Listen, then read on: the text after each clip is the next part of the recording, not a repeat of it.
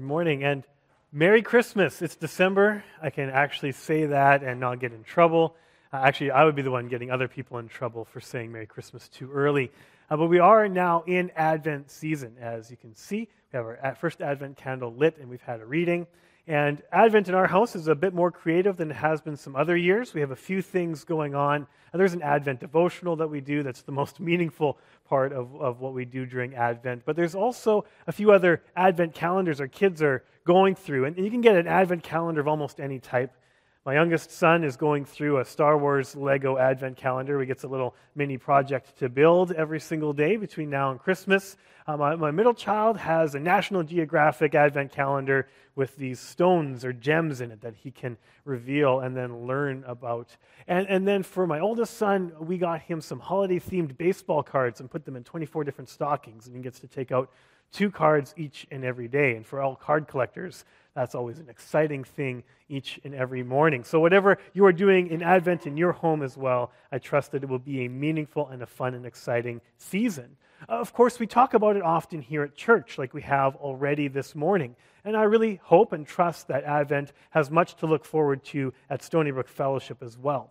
Over the next 4 weeks, we are going to be digging deeper together into these 4 names or titles that we see prophesied by Isaiah about Jesus in Isaiah 9, verse 6. And I'm going to read that for you now. In fact, we're going to include verse 7 in our reading together. It's already been brought up a few times, but I learned that if you repeat something, there's a better chance everyone will remember it. So for the sake of, or at risk of being repetitive, let's read this once more. Isaiah 9, 6 and 7. For to us a child is born, to us a son is given, and the government shall be upon his shoulder. And his name shall be called Wonderful Counselor, Mighty God, Everlasting Father, Prince of Peace. Of the increase of his government and of peace there will be no end. On the throne of David and over his kingdom, to establish it and to uphold it with justice and with righteousness from this time forth and forevermore. The zeal of the Lord of hosts will do this. So we are going to look at those 4 titles, and this morning we will explore Jesus as our wonderful counselor. And this idea of counselor then really invokes in it this notion of wisdom and of advice and of guidance. And so I think at the very outset, I want to ask you a question. What question are you asking?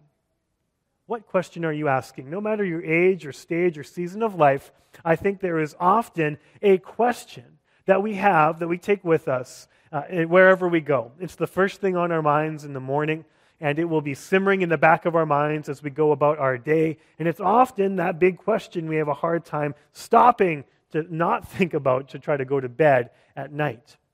These could be questions or a matter of relationships. How can I try to restore a relationship that's broken? Or how can I invest in this new friendship? Or should I ask this person out? How do I talk to girls? Eek! No advice for you there, sorry. Or it could be a matter of guidance. You're considering yourself at a crossroads professionally. Do I try to change my profession, go back to school, change the location of where I work? Should I retire now or later? Or what in the world will I do once I'm retired? Or it could be a question or a matter of faith that's on your heart and mind. And you hear all of these stories about the Christmas season and the familiar passages that we quote, and you listen to the pastors, and you say, I just don't know if I truly believe that. I mean, could Jesus really be fully God and fully man? I'm part of this, but is it my faith or is it the faith of my parents? And I want you to consider what question you are asking right now. There's a space on the back of the bulletin on your notes, so you can write down that question. You can keep it in mind as we go through this sermon together. But first, we want to make sure that we study this passage in its proper context. We quote Isaiah 9:6 and put them on all our Christmas cards, but what is the historical situation that God is speaking through his prophet to his people about? Well, when the Lord does this in Isaiah chapter 9, things are looking quite dark for Israel and for Judah. This is a time of a divided nation. There's the nation of Israel to the north and Judah with Jerusalem as its capital to the south. And what's happening to these nations is that the world-dominant power, which is Assyria during this time, is flexing its muscles. It's now looking like it's going to attack Israel and Judah. They are going to take away their sovereignty. They're being threatened by this superpower, and they have nothing they can really do about it.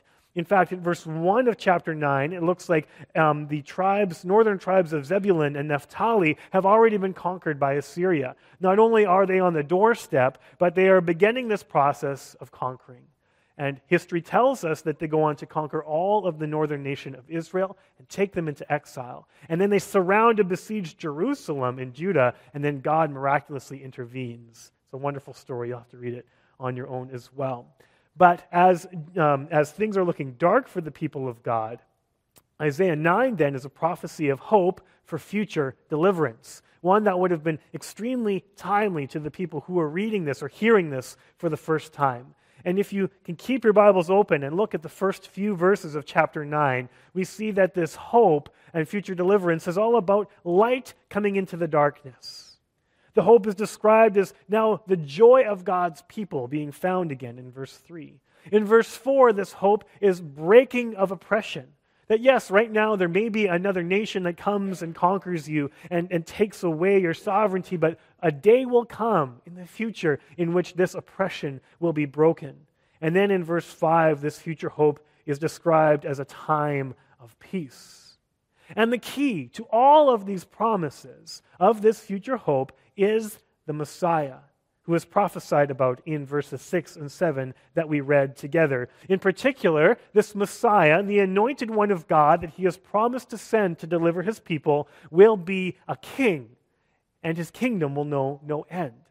And so king-like language is all around this passage. It says that the government shall be on his shoulder, and the increase of his government and of peace there will be no end. So Isaiah is leaning into and creating this future expectation that there will be a descendant from the line of David who will one day take hold of this kingship, and then that line or that kingship will never end.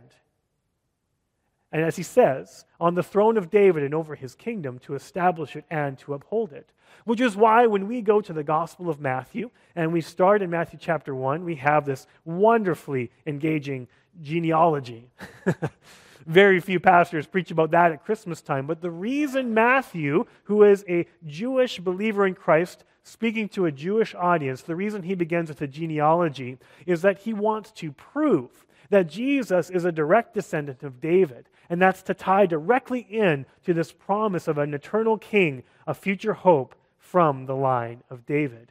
Jesus then fulfills this messianic expectation and this prophecy. So we have this beautiful knowledge of how things have come to pass, being 2,000 and some years later. And at Christmas, we celebrate the birth of a king. For to us a child is born, and the Son is given. Jesus is the long-awaited Messiah. He is the eternal king from the line of David. He is the hope and the deliverance that Isaiah was prophesying. And so then, if Jesus is this king, what type of king can accomplish this and bring light into darkness and give the people their joy back and break oppression and bring eternal peace? Isaiah helps paint this picture by declaring the four names and titles for the king: Wonderful Counselor, Mighty God, Everlasting Father, and Prince of Peace. And now that we have the story behind the story, I want to just invite you to pray one more time as we ask God's blessing on the rest of what we will learn. Father, being Christmas time, we always feel thankful for how you sent your Son. And there are so many ways in which your Son is meaningful to us. And today, as we just look at one small, specific, and yet impactful way, I pray that we would enter and encounter your word with open hearts and minds, that we would just be willing to listen to what you would have to say and really apply it to our lives as well. We thank you for this time. We commit it to you, and we pray in your name. Amen. So what do we mean when we say Jesus is the Wonderful Counselor? Well, in order to unpack that title, I believe we need to start with the noun first. What do we mean when we talk about counselor? And so as Isaiah is prophesying specifically about a king, counselors had lots to do with a king. They were close advisors to a monarch of a country. And these counselors were different than when we use the word counselor today. So some of you are counselors. Many of you go see counselors. And they will often be there to receive you and to listen to you and maybe offer a little bit of guidance. But counselors to a king were much more proactive and assertive. They didn't just listen, but they gave advice and had a significant amount of authority to help make decisions. And because of this, many kings rose and fell depending on the quality of their counselors, if they chose to listen to them at all. So it was imperative, if you were a monarch, to surround yourself with people that were wise and knowledgeable, and then you also needed to be humble enough to listen to their advice, which is not something that we see happening all the time. And in 1 Kings, we have an example of this in Solomon's son, King Rehoboam. We're going to read here now from 1 Kings chapter 12. And Rehoboam, in particular, was someone who was coming on the heels of King Solomon, his father, who was a wonderfully successful monarch. And then when he died, it was always a bit of an unsettling time for a nation at the death of a king. And so he needed to assert his claim to the throne. And this is how he chose to do it in 1 Kings 12, verses 6 to 11. Then King Rehoboam took counsel with the old men who had stood before Solomon his father while he was yet alive, saying, "How do you advise me to answer the people?" And they said to him, "If you will be a servant to this people today and serve them and speak good words to them and answer them, then they will be your servants forever." But he abandoned the counsel that the old men gave him and took counsel with the young men who had grown up with him and stood before him, his friends. And he said to them, "What do you advise me that we should answer the people who have said to me, 'Lighten the yoke that your father put on us'?" And the young men who had grown up with him said, "Thus shall you speak to this people who said to you, 'Your father made our yoke heavy, but you will lighten it for us.' Thus you shall say to them, 'My little finger is thicker than my father's thighs.' And now, whereas my father laid on you a heavy yoke, I will add to your yoke. My father disciplined you with whips, but I will discipline you with scorpions."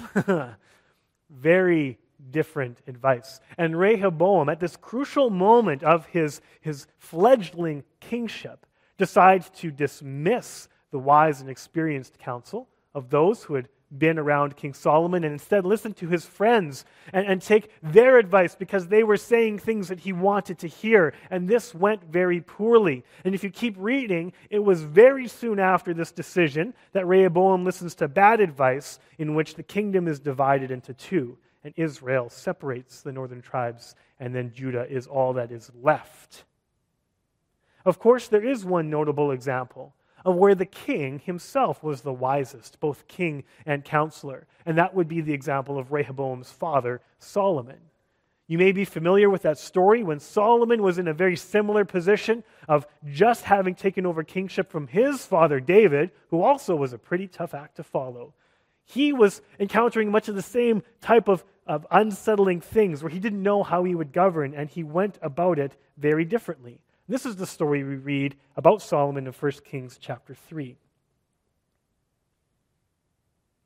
At Gibeon, the Lord appeared to Solomon in a dream by night, and God said, "Ask what I shall give you." I really wish God asked me that a few more times. Like, ask anything, and I will give it to you. And Solomon said, "You have shown great and steadfast love to your servant David, my father, because he walked before you in faithfulness, in righteousness, and in uprightness of heart towards you. And you have kept for him this great and steadfast love, and have given him a son to sit on his throne this day. And now, O Lord my God, you have made your servant king in place of David my father, although I am but a little child. I do not know how to go out or come in. And your servant is in the midst of your people, whom you have chosen, a great people, too many to be numbered or counted for multitude. Give your servant, therefore, an understanding mind to govern your people, that I may discern between good and evil. For who is able to govern this your great people?"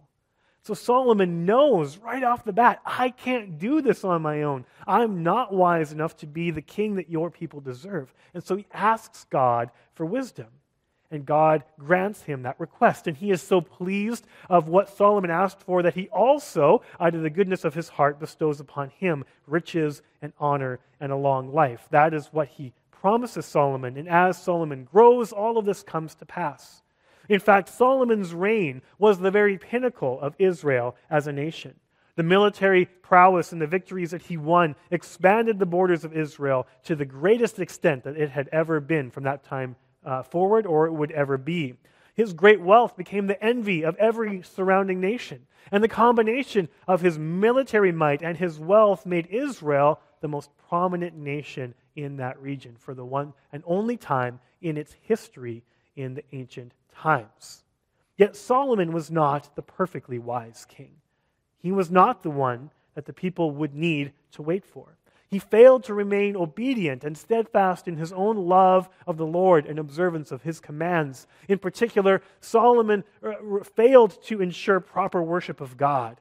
And there were so many other nations that came into Israel, and he let them come right into his own household as wives and concubines, and then he also allowed them to worship their false gods.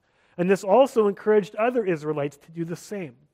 And this was a great falling away from Solomon of following God, and it led to not only his downfall, but the split of the nation during the time of his son that we just read about, proving that even the wisest king that Israel and the world has ever known was not wise enough. Someone more was needed in order for God's people to have all the promises that were given to them. So that is what a counselor is. But Jesus is not just a counselor as a king. He is not just Solomon again. He is a wonderful counselor. He is the wonderful counselor. The Hebrew word for wonderful means extraordinary or hard to understand. 80% of the time it's used in Scripture, it's used to describe the ways of God. God's ways are wonderful. They are above and beyond our ways. God moves in such a way, He has such wisdom and knowledge that we cannot comprehend it. There is no word for supernatural in the Hebrew language, but this is as close as it gets. So Jesus is a wonder of a counselor. That's how it would literally translate. He is a supernatural counselor. He is a counselor who is above and beyond what we can understand or explain. He is otherworldly. He is God Himself. And there is a distinction between Solomon as a wise king and counselor and Jesus. And the distinction is that while Solomon was given the wisdom of God, Jesus is the wisdom of God. You see, Solomon knew his shortcomings, and he asked God to give him wisdom, and God granted that request. And when we explored and studied Proverbs together, we knew that the Jewish understanding of wisdom is not a human achievement and something that we can conjure or create or discover. It is a God-given gift. Wisdom is an attribute of God. It is part of who He is, and He can bestow it upon His people, and He did so to Solomon in a unique way. But even with that unique gifting, there is a difference between being given something and having something that is central or intrinsic to the character or core of your being. This is kind of a wooden analogy, but how many of you have ever donated blood? You've donated blood here? You're all maniacs, every one of you. I hate needles, and so me and donating blood it's never really come together as of yet, but I know it's a really important and worthwhile thing to do. As a young adult, I was already feeling pretty unconvinced that I would be good at giving blood, and then I went with my friends Tim and Cheryl, and they wanted to donate blood, so we drove into Calgary, and they were going to give blood, and then we're going to go watch a movie and go shopping. And so I'm sitting in the waiting room. They get pulled to some rooms on the side, and then they're not coming out right away. And eventually a nurse comes and says, "Is anyone here by the name of Andrew?" I said, "That's me." They said, "Both your friends have fainted. And they'll be fine, but you're going to have to drive them around the rest of the day." So it gets me to the side room, and I see both Tim and Cheryl sitting down under a blanket with a juice box in one hand and a cookie in the other hand, trying to get everything they need back. And that didn't help. So they both made bad decisions. So Tim slept in, decided not to eat breakfast. So he hadn't had food for a good long time, which you're not always the best. And then Cheryl was such a small young woman that she had to lie about her weight because she was so convinced she wanted to give blood. And so they both fainted as a result. So I've still yet to give blood. But you should. Every other one of you should do it, except for me. Because there are many people who are in situations, and Emma, I'm glad to hear that your friend is okay in a car accident, but she might have been in a situation in which she needed a blood transfusion in order to recover from this accident. And then there are still those who have these diseases and chronic diseases in which they will always require, they will need this gift of healthy blood from somebody else because they cannot make it on their own. And there is something so substantially different about needing something else to survive instead of having it flow through your veins. And so Solomon was gifted the wisdom of God, but the wisdom of God flows through the veins of Jesus. It is part of who he is. He is the wisdom of God. This is something that Paul worked hard to help the early church discover in Colossians 2. During this time that Paul is writing many of these letters, one of the big questions of the church is, how can we understand about who Jesus was rightly? And in one such instance, Paul writes these words. He says he wants their hearts to be encouraged, being knit together in love to reach all the riches of full assurance of understanding and the knowledge of God's mystery, which is Christ, in whom are hidden all the treasures of wisdom and knowledge. Paul is saying what I am saying here today, which was foretold by Isaiah thousands of years ago, that Jesus is the wisdom of God. He is the wisdom of God made flesh, the wisdom of God who came down to our level to make wisdom known. He is a wonderful, supernatural counselor, able to bring wisdom to his people in a way never seen before or experienced before. That makes him different. That's why it's capital W, wonderful, and capital C, counselor. So I asked you at the very beginning, what question are you asking yourself? What is on your mind? What's on your heart? What are you looking for guidance for? And hopefully you've been mindful of that question so far. But I want to ask you a follow-up question. You'll also see that listed on the back of your bulletin in the notes. Since you have this question that you're asking, who are you listening to? Because there's many sources of truth and wisdom, and we need to be a discerning group of people. And so in order for us to live in the truth of Jesus as our wonderful counselor, we need to start by recognizing that we cannot do this all on our own. We need to have that heart of Solomon, who looks at the task God has given him and says, I cannot do this without help. I cannot do this on my own. If we try to achieve it on our own, then we've already taken a misstep. And there are always times in our lives in which we know that we feel overwhelmed. I can still remember quite clearly. I can remember quite clearly at the beginning of COVID when it was really taking root here in our country and then the restrictions were coming, and I had so many more questions than answers. I was like, what in the world is going to happen to me? Like, I didn't know about the disease or the virus. Would I be in trouble? Would my older parents be in trouble? Could we keep everyone safe in the church? And what's going to happen to church? We can't meet anymore. We've never live streamed before. We're not a very big church. Will it survive? Will I be a pastor 2 years from now? I had no idea what was going to happen. Way more questions than answers. And when I felt overwhelmed, I knew the person I wanted to talk to, and that was my dad. See, for a long time, my dad has been that person that when I feel like the questions are overwhelming me and the uncertainty is overwhelming me, that I can go to him and he will listen to me. But not just that, he will give me wise counsel. He will speak to me, he'll give me advice, he'll talk about his many, many, many years of experience, and he will use that to help me in a given situation. So acknowledge you can't do it on your own. Be willing to go to people for advice. But also, don't fall into the trap of Rehoboam, listening only to advice you want to hear. At risk of overstepping here, I'm going to use another example from COVID, because COVID was a time in which there were so many different sources of advice or truth or knowledge, and it was hard to tell what was what, and with so many different outlets and so many different perspectives on, again, the nature of the virus and the nature of what government should do and the nature of what the church should do, it was really easy. It was really easy to find a source that you liked and to find a group of people that felt the same way as you and to make camp there and to look at all other perspectives as being hostile. And this happened all across the board. It didn't matter what you believed about certain things. There was this temptation to live in an echo chamber.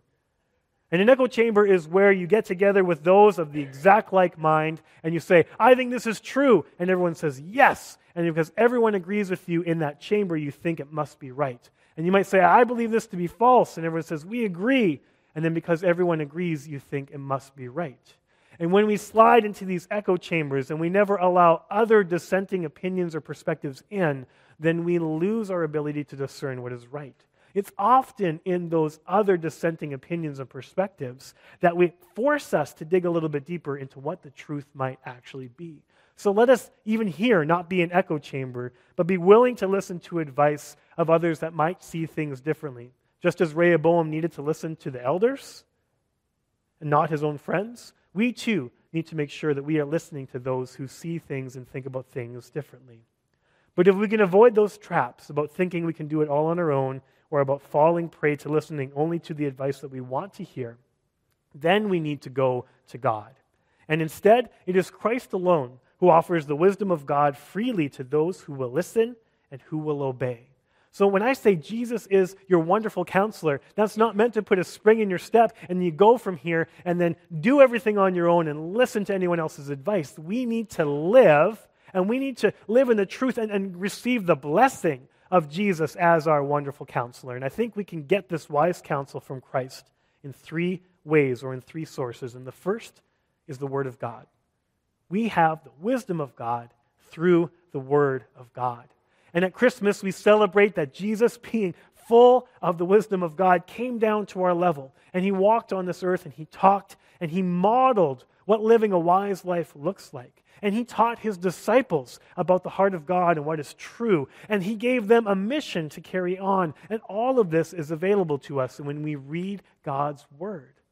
We read his Word, then we understand much more about what Jesus did, what his priorities were as he lived a perfectly wise life. Jesus is the wisdom of God, and so we must read the Word of God in order to understand this and have this affect our life to the fullest extent. In 2 Timothy 3:16, Paul says that all Scripture is breathed out by God and profitable for teaching, for reproof, for correction, and for training in righteousness, that the man of God may be complete, equipped for every good work.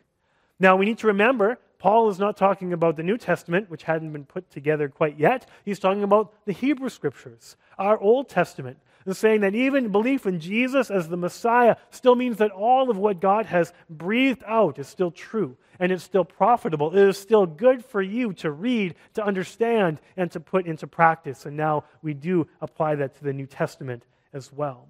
The Bible is full of God's wisdom. It reveals what the truth is, but we have to read it to know it. And I believe we have to read it proactively, not reactively.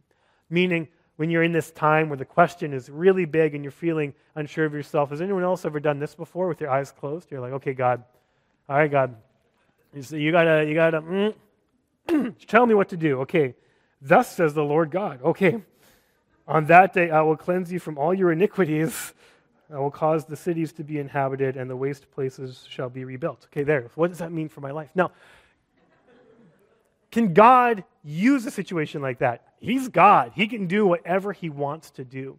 But the value that we get from the wisdom of the Word is when we live in the Word, when we are steeped in it, when we read it on our own, when we come and learn from it on Sunday morning, when we study it together in our fellowship groups, when we watch studies on Right Now Media, when we're waiting in the hospital. Whatever you do, just be in the Word proactively, and then your life will continually be formed by the wisdom of God. And so some of this can even become natural and reflexive because we've been in the Word. We know what it says. We carry it with us. It gives us our priorities. That is how the Word of God can be the wisdom of Christ to us. But we also get this wise counsel from Jesus through the people of God. That's one thing that we have been able to do. This is a gift that we have been given. I want to look to a proverb here. We've talked about Solomon. We've talked about wisdom. We should read at least one proverb. This is 27, verse 9. Oil and perfume make the heart glad, and the sweetness of a friend comes from his earnest counsel. It is sweet. It's fragrant. It's a gift. When you have someone or a group of people in your life that will listen to you, but also be assertive in giving you advice and helping you make decisions, then that is one way that Jesus works through his people to give counsel to one another. And last week we talked about the importance of being a confessing church and how it could be just one person or a small group of people that you are willing to be completely honest with, even on those ways that you sin and you fall short. And it's often going to be those same people that will be able not just to hear you, but to listen to you and to give you advice and to give you wise counsel. And you can experience the counsel from Christ through his people. For me, this happened when I was a student in grade 11 and 12, and I didn't know what I wanted to do with my life. And I had, again, many more questions than answers. And I had a youth pastor at that time that said, hey, let's meet on a regular basis. Let's read the Bible, take notes about it, and then talk about it. And that's all that we did. We went to the Word of God, and he was a person of God who listened to me. And through that relationship and through the missions trip that I went on, I discerned that God was calling me to the ministry. A call which I believe has been affirmed in my life. That was a direct counsel given to me by Jesus, my wonderful counselor, through someone that I really respected and someone that was used by God in that instance. But when we talk about the people of God giving the wisdom of God, we also need to make sure that when people are listening and when they're giving advice and when they're offering counsel, that we always hold it up to what God has already said and revealed to be true. Because we don't always give perfect advice. We have to know our limits when we are trying to encourage someone that trusts us and listens to us. And we also must be a discerning listener even when we trust somebody else. They may be wrong sometimes. And the way that we can know this is when we hold it up to the Word. So again, we have to be people who are in the Word of God. And we receive the wise counsel of Jesus through his Word, through his people, and then through his Spirit, through the Holy Spirit of God. I love this. In John 14, we come to a passage that Jesus is talking to his disciples. He's really preparing them for the time that will come soon in which he will leave and he will no longer be with them. But he says, I will not leave you as orphans. Instead, he says in John 14:25, these things I have spoken to you while I am still with you. But the Helper, the Holy Spirit, whom the Father will send in my name, he will teach you all things and bring to your remembrance all that I have said to you. So Jesus said, I am bodily going to be leaving you and ascend into heaven, but I will give you my Spirit. The Holy Spirit will come and he will be your advocate. The Greek word there is paraclete. And some of your translations might have advocate or helper or comforter or counselor. Because all of those things are true in the character of the Spirit and his role in our lives. Jesus says, I am not abandoning you. I will be with you. My Spirit will be sent to abide in you, with you wherever you go, whatever situation you face, whatever questions you ask, no matter how overwhelming they feel, my Spirit will guide you, and he will bring to your remembrance all that I have said to you, which is bringing us back to what? Making sure that we are people in the Word. Sometimes it's hard to discern what a leading of the Spirit might be, and sometimes the Spirit can speak loud and clear. I had one experience like this when I was a young adult and I was doing a summer job with the city of Airdrie. There were a few young women there, co-workers of mine, who liked to ask spiritual questions and would do so when we were just one-on-one. And I remember there was two of them and me on a crew, and I got into the truck. And when I got into the truck, they'd been talking, and they looked at me and they said, Andrew, do you believe that since we don't believe in Jesus, that we are now going to hell? And in my youthful, zealous, vigor, I was going to be like, yeah, And then I was going to say that, and then God yelled in my mind. It wasn't audible, but it was about as close to audible as you. He said, "Stop!" I was like, and then I answered with what I believe was God's answer in that situation, which was a good, wise counsel. And I said, hey, I believe that all of us can't have this relationship with God unless we believe in Jesus. He's the only way. But as far as where you're going and what you're doing, that's between you and God. It's not up to me to judge. But I believe Jesus is the way to know, for sure. And that was a much better response. And that wasn't my response. It was just a meaningful moment to me, not just because of the wisdom that I believe God gave me, but of his leading in that moment. He literally took the words out of my mouth, which doesn't happen very often because we're going a bit over time today. So sometimes it'll be a subtle leading of the Spirit. Other times it could even be an audible voice. But whatever the case may be, this is a main and significant way that the counsel of Jesus is given to us today. So let's end where we began. What question are you asking? What have you been thinking about this whole time? What wisdom are you seeking? What truth do you want to find? What decision is weighing on your heart and mind this holiday season? And with this question, ask yourself, who am I listening to? Where is the source of knowledge? Who am I relying on to make this life-altering decision? And this morning we celebrate that Jesus is indeed the wonderful counselor. He is the wisdom of God, far beyond our understanding. He is the wisdom of God that dwelt among us, showing us what it means to live a truly wise life.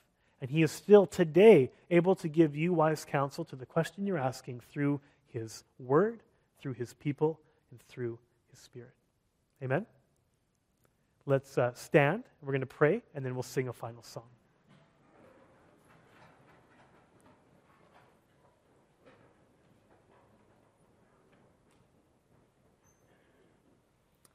Let's pray together.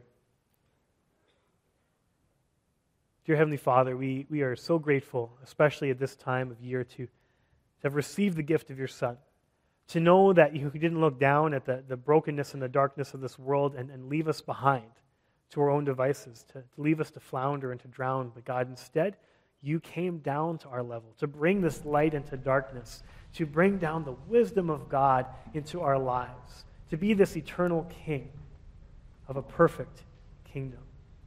God, I thank you for that gift, and I pray that as we continue to grapple with the ins and outs and the questions that life gives us in all the different ways, that we would look to you, not just for guidance or for wisdom, but to lean on, to trust on with our entire lives that you are the wonderful counselor.